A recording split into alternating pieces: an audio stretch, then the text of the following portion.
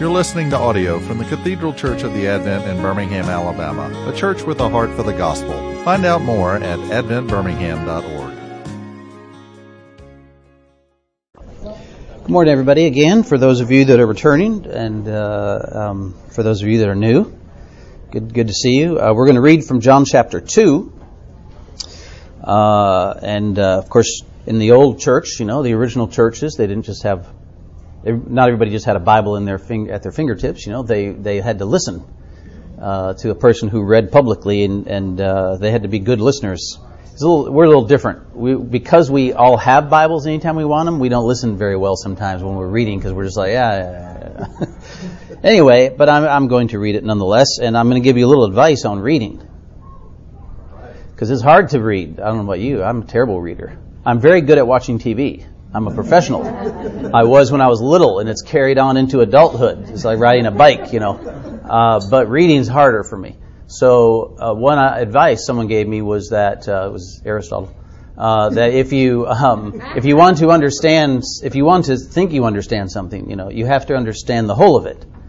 And that means you have to understand all of its parts and how they relate to one another. Like a car engine, you can't just say, well, a car engine has spark plugs and an alternator, and so that's now you understand a car engine. It's not enough to just list out the parts. You've got to understand how they work together and stuff. So if you want to understand a story of the Bible, you have to understand all of its parts and then how all those parts relate to one another. Okay, and that's not always so easy. That takes some time because the writers pack a lot of content into very small amounts of data in their writing. Okay? So on the third day, chapter 2, verse 1, there was a wedding at Cana in Galilee, and the mother of Jesus was there. Jesus also was invited to the wedding with his disciples, and when the wine ran out, the mother of Jesus said to him, "They have no wine." And Jesus said to her, "Woman, what does this have to do with me? My hour has not yet come," which sounds a lot less rude in Greek than it does in English. Just to be clear, there's actually nothing rude in the Greek by referring to his mother as woman. It's a literal translation, but doesn't convey the idea anyway. It's more like ma'am. His mother said to the servants, "Do whatever he tells you." Now, there were 6 stone water jars there for the Jewish rites of purification, each holding 20 or 30 gallons. And Jesus said to the servants, "Fill the jars with water." And they filled them up to the brim, and he said to them, "Now draw some out and take it to the master of the feast," like the wedding coordinator. So they took it, and when the master of the feast tasted the water now having become wine, he didn't know where it had come from, though the servants who drew the water knew, along with the disciples, of course. The master of the feast called the bridegroom and said to him, "Everyone serves the good wine first, and when people have drunk freely, then the poor wine, but you have kept the good wine until now." And you listened really carefully, didn't you? The gist of the story, plot, so to speak, is pretty obvious. The place has run out of wine. The mother of Jesus clearly had something to do with the wedding reception. And she approached him and said, "We got a problem." Yeah? This is not a good problem. If you've been to wedding receptions, this would not be a good problem. So he says to her, "It's not for you to hurry me on. Right? My hour has not yet come." I mean, it's not for you. She knew he had some ability to solve the problem.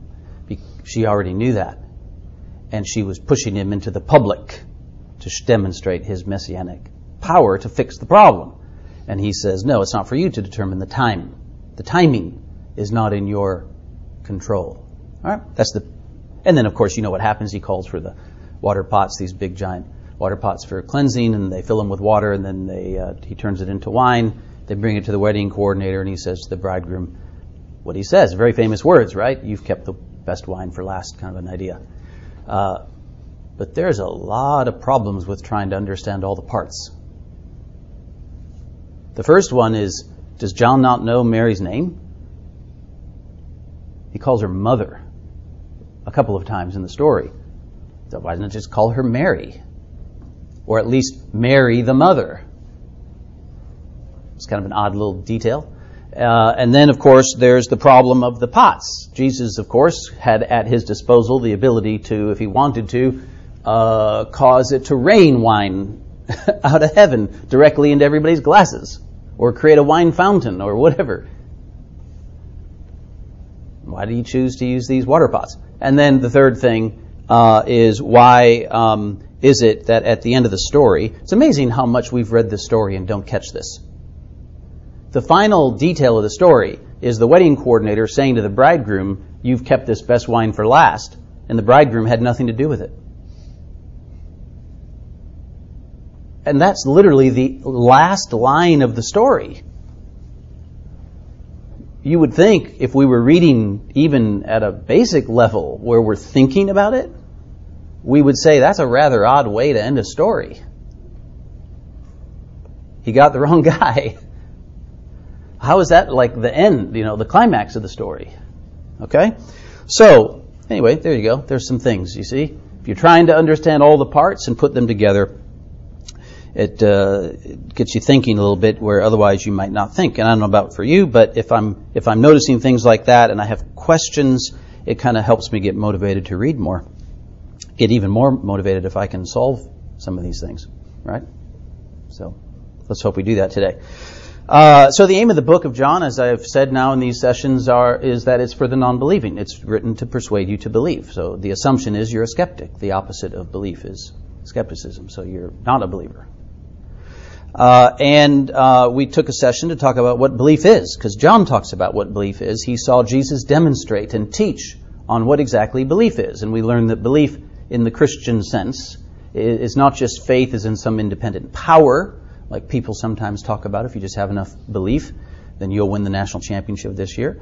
But in John, in Christianity, belief means belief in a person, not just a proposition. It's not just that Jesus rose from the dead, but you believe God. If someone says they're going to meet me tomorrow at 2 o'clock for coffee, I believe them, and I show up at 2 o'clock.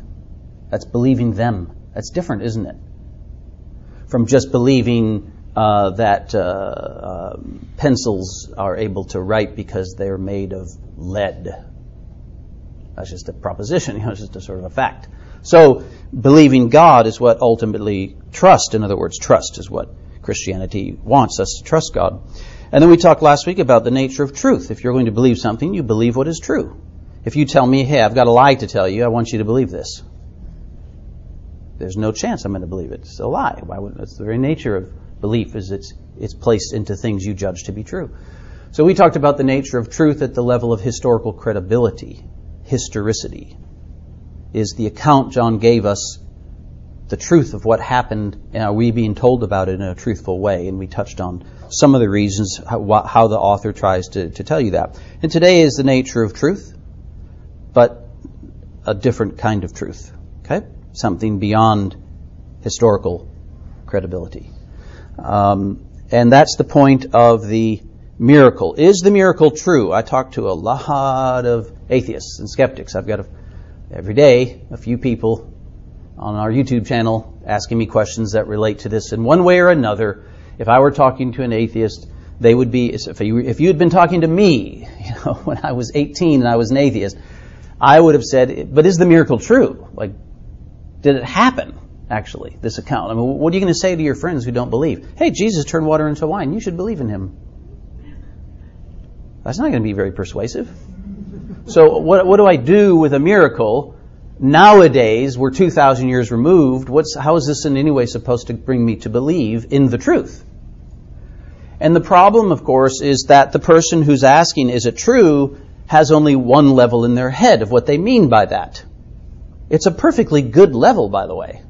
Is it actually true, meaning did it happen? And did it happen according to as it's recorded? That's what we talked about last week. And we went into quite a bit of detail of how the author is doing his best to present to you as a reader the account and why you should think it has historical credibility. Now, if that's not enough for you, if you need a miracle or something yourself, personally, in front of you, then obviously there's not much point in talking about the book then. There was no point in talking about the credibility of the book, right? Who cares about the credibility of the book?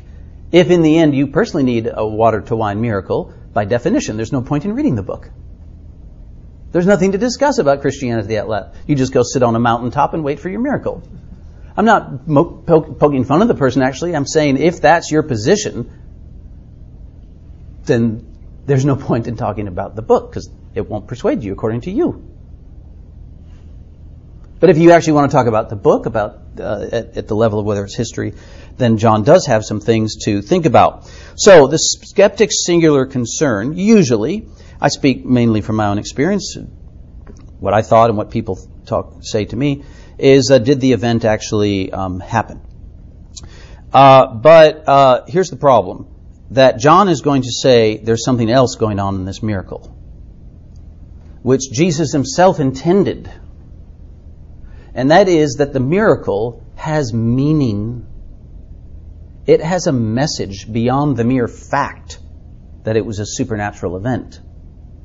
That is a valid question. Did it happen? And was it supernatural? And so on. But there's a more important question to John, which is, what was the meaning of it? What was its message? And is that meaning true? Is that message true? That's what John is primarily concerned about. And not only, again, the other level is fine, but this is the higher level, a more important level. And the reason is because real events can be symbolic. Real events can be symbolic. It is a fact of American history that Barack Obama was elected to the presidency. But it is also a highly symbolic event. Is it not? This is a country that grew in prosperity in its history, in a large portion of its history, particularly the early portion of the country itself's history. How? Well, through the slave labor of primarily provided by African Americans. And yet here's a country that has now actually elected an African American to the presidency. That is not just a fact of history. It is a highly symbolic event about the state of the country, is it not? It tells you something. It has meaning beyond just that another guy was president. Okay, so real events can have highly symbolic value. When Jesus fed the 5,000, he went on and preached in John chapter 6 about how he was the bread of life. And his sermon on the bread of life is clearly connected to the event.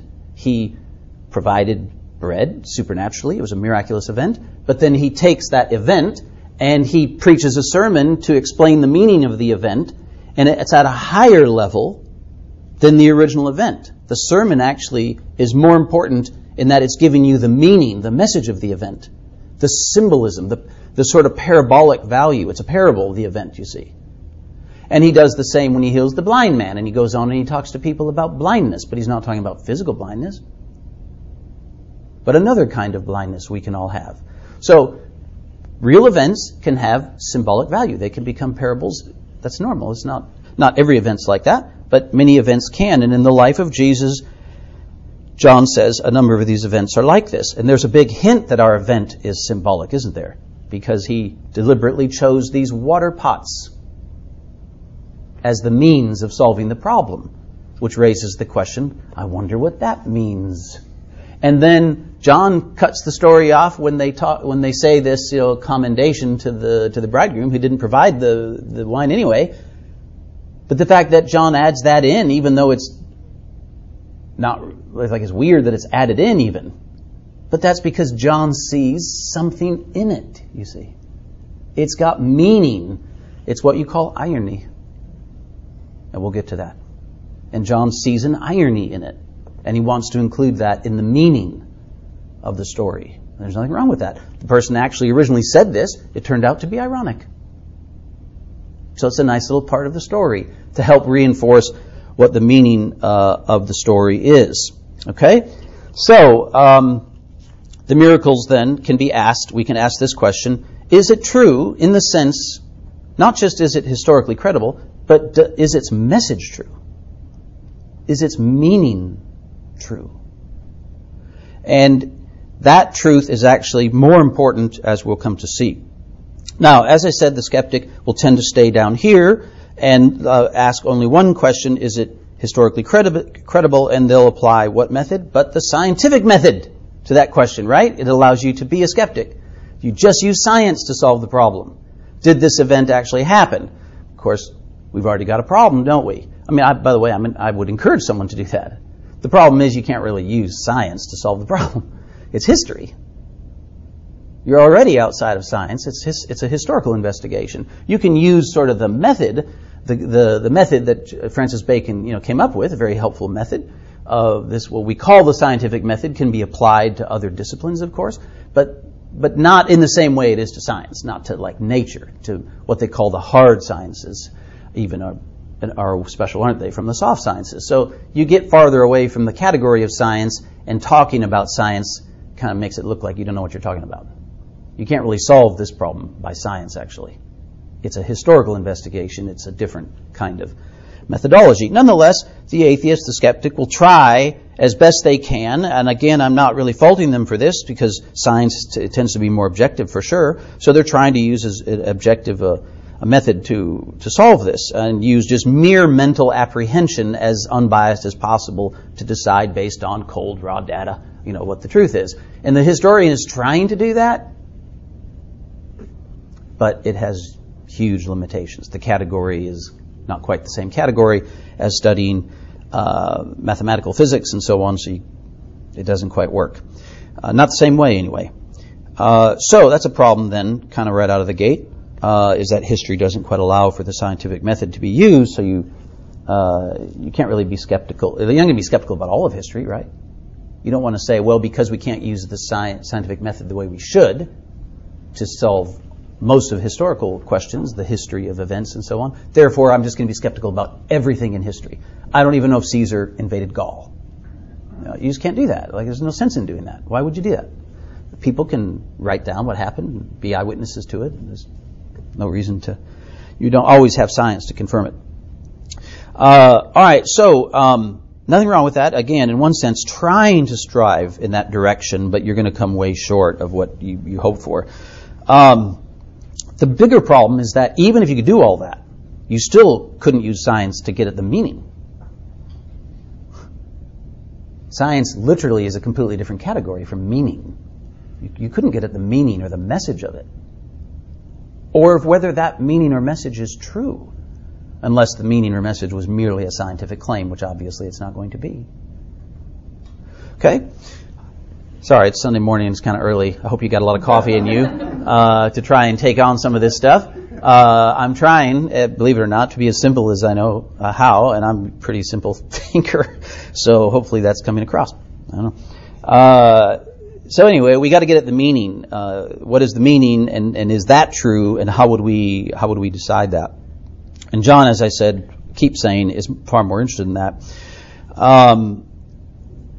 So let's just stop and take our bearings. What this means is, if you're going to decide on Christianity, is it true? John, the writers who created what we call Christianity, okay? We have Christianity in these books now. That's our access to Christianity. If you want to know with clarity about Christianity, it's in these Gospels and letters and stuff. And he's telling us that the kind of truth you're going to have to judge is clearly different from the way the typical philosopher would decide on just sort of scientific truth in his world. Philosophy was physics and so on. So, I guess in other words, it's not like just choosing a bank or something. It's more like choosing a spouse. This idea of deciding on the truth of Christianity, am I going to believe it? And no one thinks when they're picking a spouse that you just apply the scientific method and use science and that's the end of it. It would be insulting, actually, and for even scientists to choose each other based solely on the sort of scientific method, science and stuff. It's not that it doesn't have any application, but it's very limited in the thing. So if we're talking about, do you believe Jesus is God come in the flesh? Meaning, do you believe Him? Do you trust Him? That's going to require, just like it does in marriage, an intellectual, yes, a mental, but also psychological, emotional, spiritual, if there is such a thing. It's going to require the whole of you, because we're talking about not just even a human-to-human relationship, we're talking about a relationship with God our Maker, God the Creator, which would, just granting He's true at all, it would mean our faith must be complete and total because of who he is. No, there'd be no point in half believing him. It's all or nothing, and it's the whole of you. Or it makes no sense. You're just playing games with the claims, okay? All right, so, as I'm sure you're wondering, are we going to get to the meaning today? Because this is your last Sunday here at Advent. And the answer is yes. We are. So, what is the meaning? All right, the simple meaning is this, of the miracle, that we are not forced within Christianity to choose between truth and happiness. That's the main point, I think. You might not have thought that when you first read it, or maybe even the 10th time. Hopefully I'll make the case. But I think that's the gist. And I think we all have to admit that the skeptic is probably going to think that choosing Christianity is a little bit like you're choosing happiness, but you're having to forfeit the truth because you really can't know the truth of it. So you're a skeptic, so you can't really confirm the truth of this stuff. So in the end, you're just saying, I'll take, happiness, I guess, eternal life, or whatever it offers as a kind of gamble in life. I'd rather choose that and not lose the gamble, The Pascal wager kind of approach. The Christian, the religious person, might be actually fearing that that's true, if they're honest. That they don't want to scratch too deeply into the truth of these things, or they might find there's not enough truth to confirm it, and that just means, that's kind of scary. So there's this feeling like to choose God is like God is a killjoy, so to choose Christianity. That's how I viewed it when I was outside of Christianity. I thought, well, if I choose that, I got all these rules I have to follow, which are grand limitations on fun. And it wasn't hard to see that. I was enjoying fun that I knew would immediately become no-go. And so it was like, that's not very American. I want to choose whatever I want to do, and nobody can tell me no, and that's basically what it means to live, to have real joy in life. So it was like happiness over here, and then maybe Christianity is true in the end, but if I choose that, then it's just, I give up on happiness. And I think this miracle, it's interesting that it's the first one, is meant to show that we are not forced within Christianity. The choice isn't between truth and happiness. If you saw the movie Vanilla Sky with Tom Cruise, or a long time ago, he looked the same. He's this, gets in this car accident. I can't remember if he's about to be engaged or something, but he wakes up and he recovers and he's going on with a really happy life. And then he sort of gets all these little deja vu things and weird things. And then it turns out he discovers that he's been in a lucid dream state, like a coma state, and they've been feeding into him a reality that isn't real. So he feels like everything's happy, but actually he's horribly disfigured. He's in a hospital and kind of a thing. And the goal was, he agreed to this, and then it's been 150 years, and he's waiting till they come up with medicine to fix him enough, then he comes out of his dream state. But then once he learns this, he has to choose. Does he want to go back to the dream state and be happy, but it's not true, or does he want to enter into reality and not be happy? And this is the way people think about ultimate reality and Christianity and so on. I won't spoil the ending. So that, I think, is the gist. Now, how do we get there?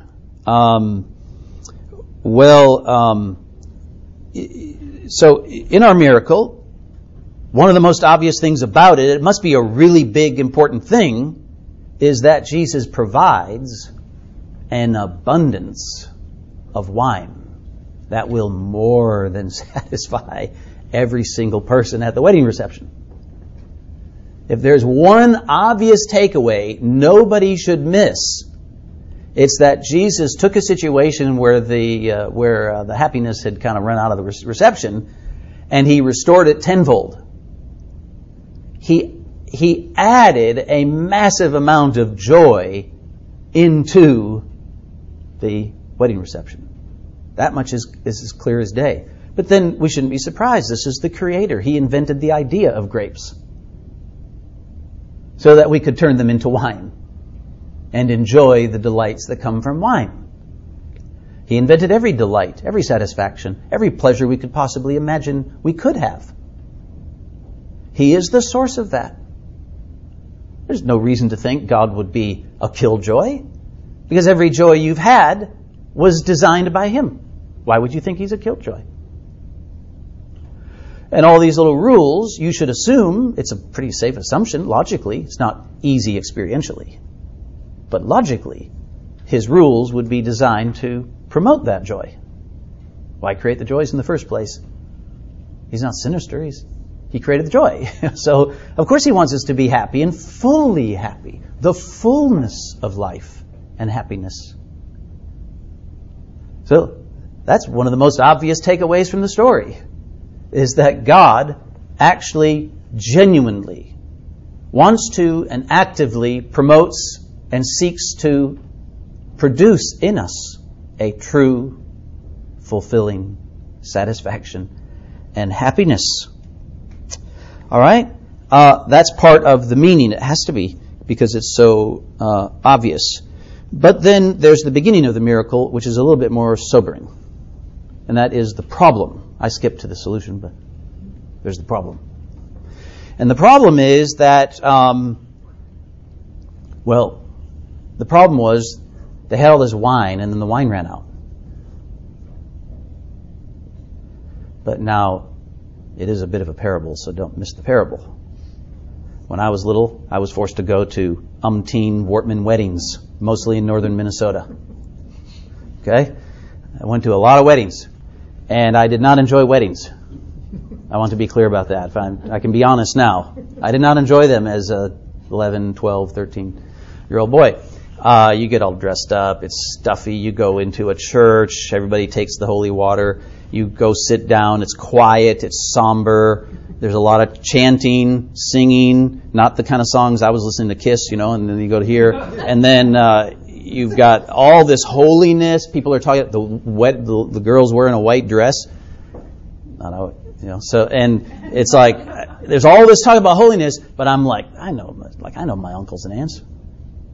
Nobody's enjoying this. Like, this is obvious. Nobody's enjoying this. Nobody likes this God stuff that much, But I will say this. I loved wedding receptions. That was nice. We had a lot of alcohol.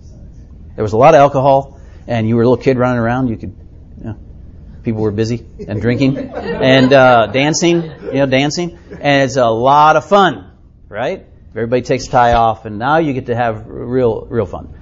And then you can imagine if, 30 minutes into it, an hour into it, they ran out all the alcohol. I don't feel like it would have been as fun. It might not have gone to 2 or 3 in the morning, maybe. It's like the keg running dry, when you were in high school.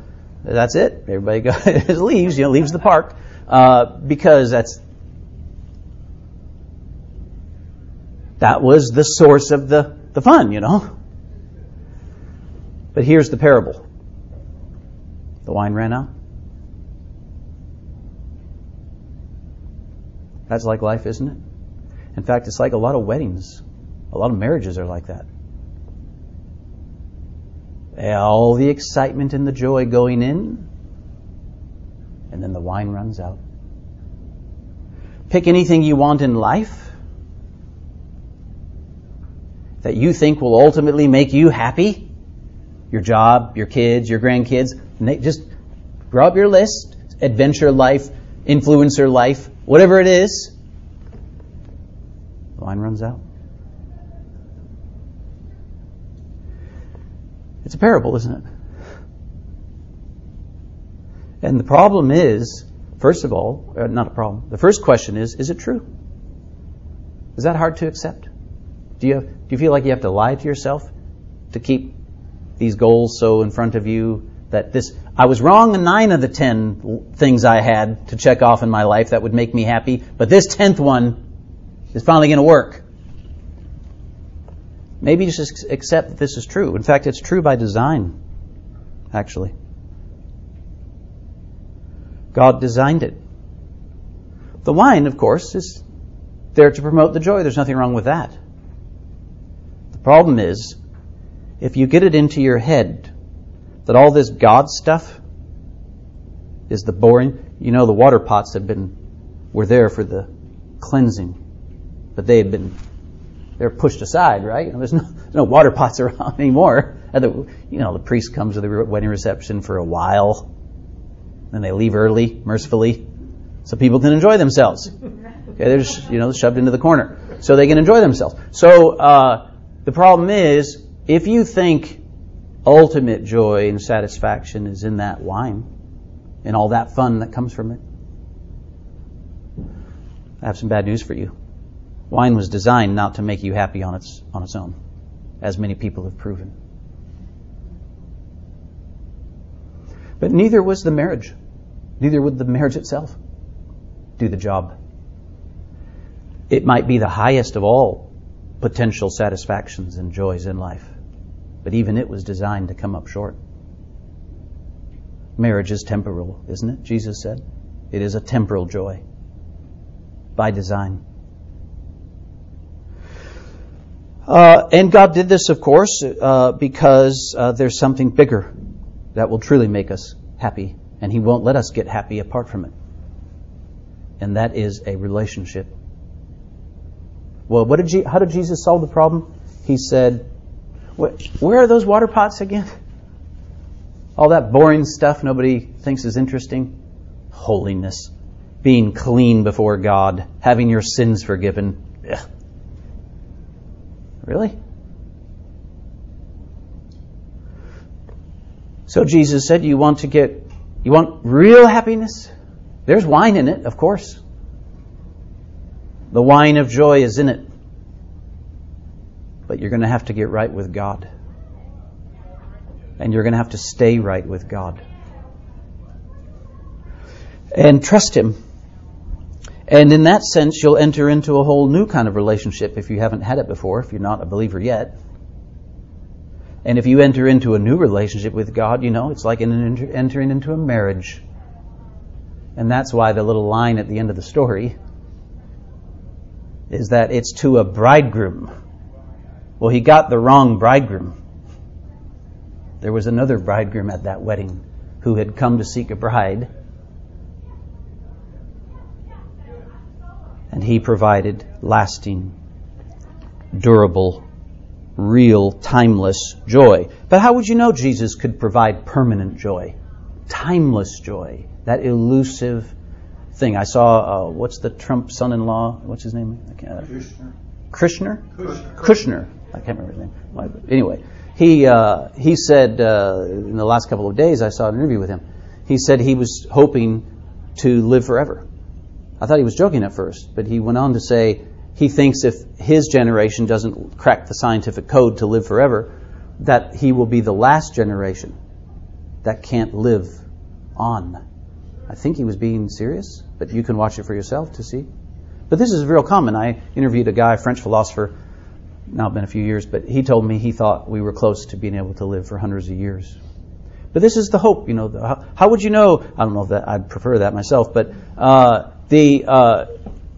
people want to live timelessly. But of course we don't want to live timelessly. We want to live without sin timelessly. But how would you know Jesus could provide that? How would you know even He's timeless? And the answer is in the miracle. You remember the mother tried to rush Him, and He said, no, it's not now, not my time. She's not in control of time. He's in control of time.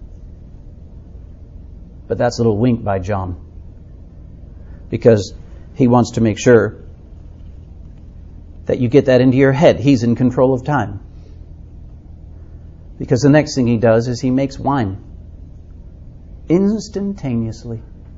There's only two ingredients for wine, grapes and time. Not even McDonald's has conquered that. You cannot make wine. You are a slave to time in that sense. But He wasn't. He could operate independently from time itself. And that's how we know that to enter into a relationship with Him is to enter into something that offers timeless joy. All right. Hopefully I did a job of pulling some of that together. Oh, His mother. Why all that emphasis on mother? Well, there's a little verse in Genesis that says that a man shall leave his mother. That's what he was doing, wasn't he? He was leaving his mother. A man shall leave his mother for what purpose? To seek a bride, to cleave unto his wife.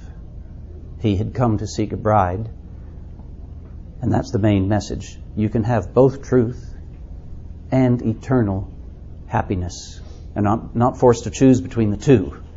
And the job for the skeptic is to decide how much of that message is true. How much can you accept of it anyway? My advice is grab onto every bit of it you can accept as true and believe it. Just believe that much and get going down the path of believing Jesus and His Word. Shall we pray? Father, we thank You for Your Word and how it provokes trust and belief in us. That as we hear these truths, not truths that any of us have come up with, but to hear the truth of Your Word, that it cultivates trust in You. And we pray we would leave this room trusting You all the more and seeking to cultivate that relationship with You, whereby our sins are cleansed and we stay in an abiding relationship with You and obey Your Word. We pray this in Jesus' name. Amen. You've been listening to audio from the Cathedral Church of the Advent. If you live in Birmingham or find yourself visiting, we hope you will join us at one of our Sunday services. Find out more at adventbirmingham.org.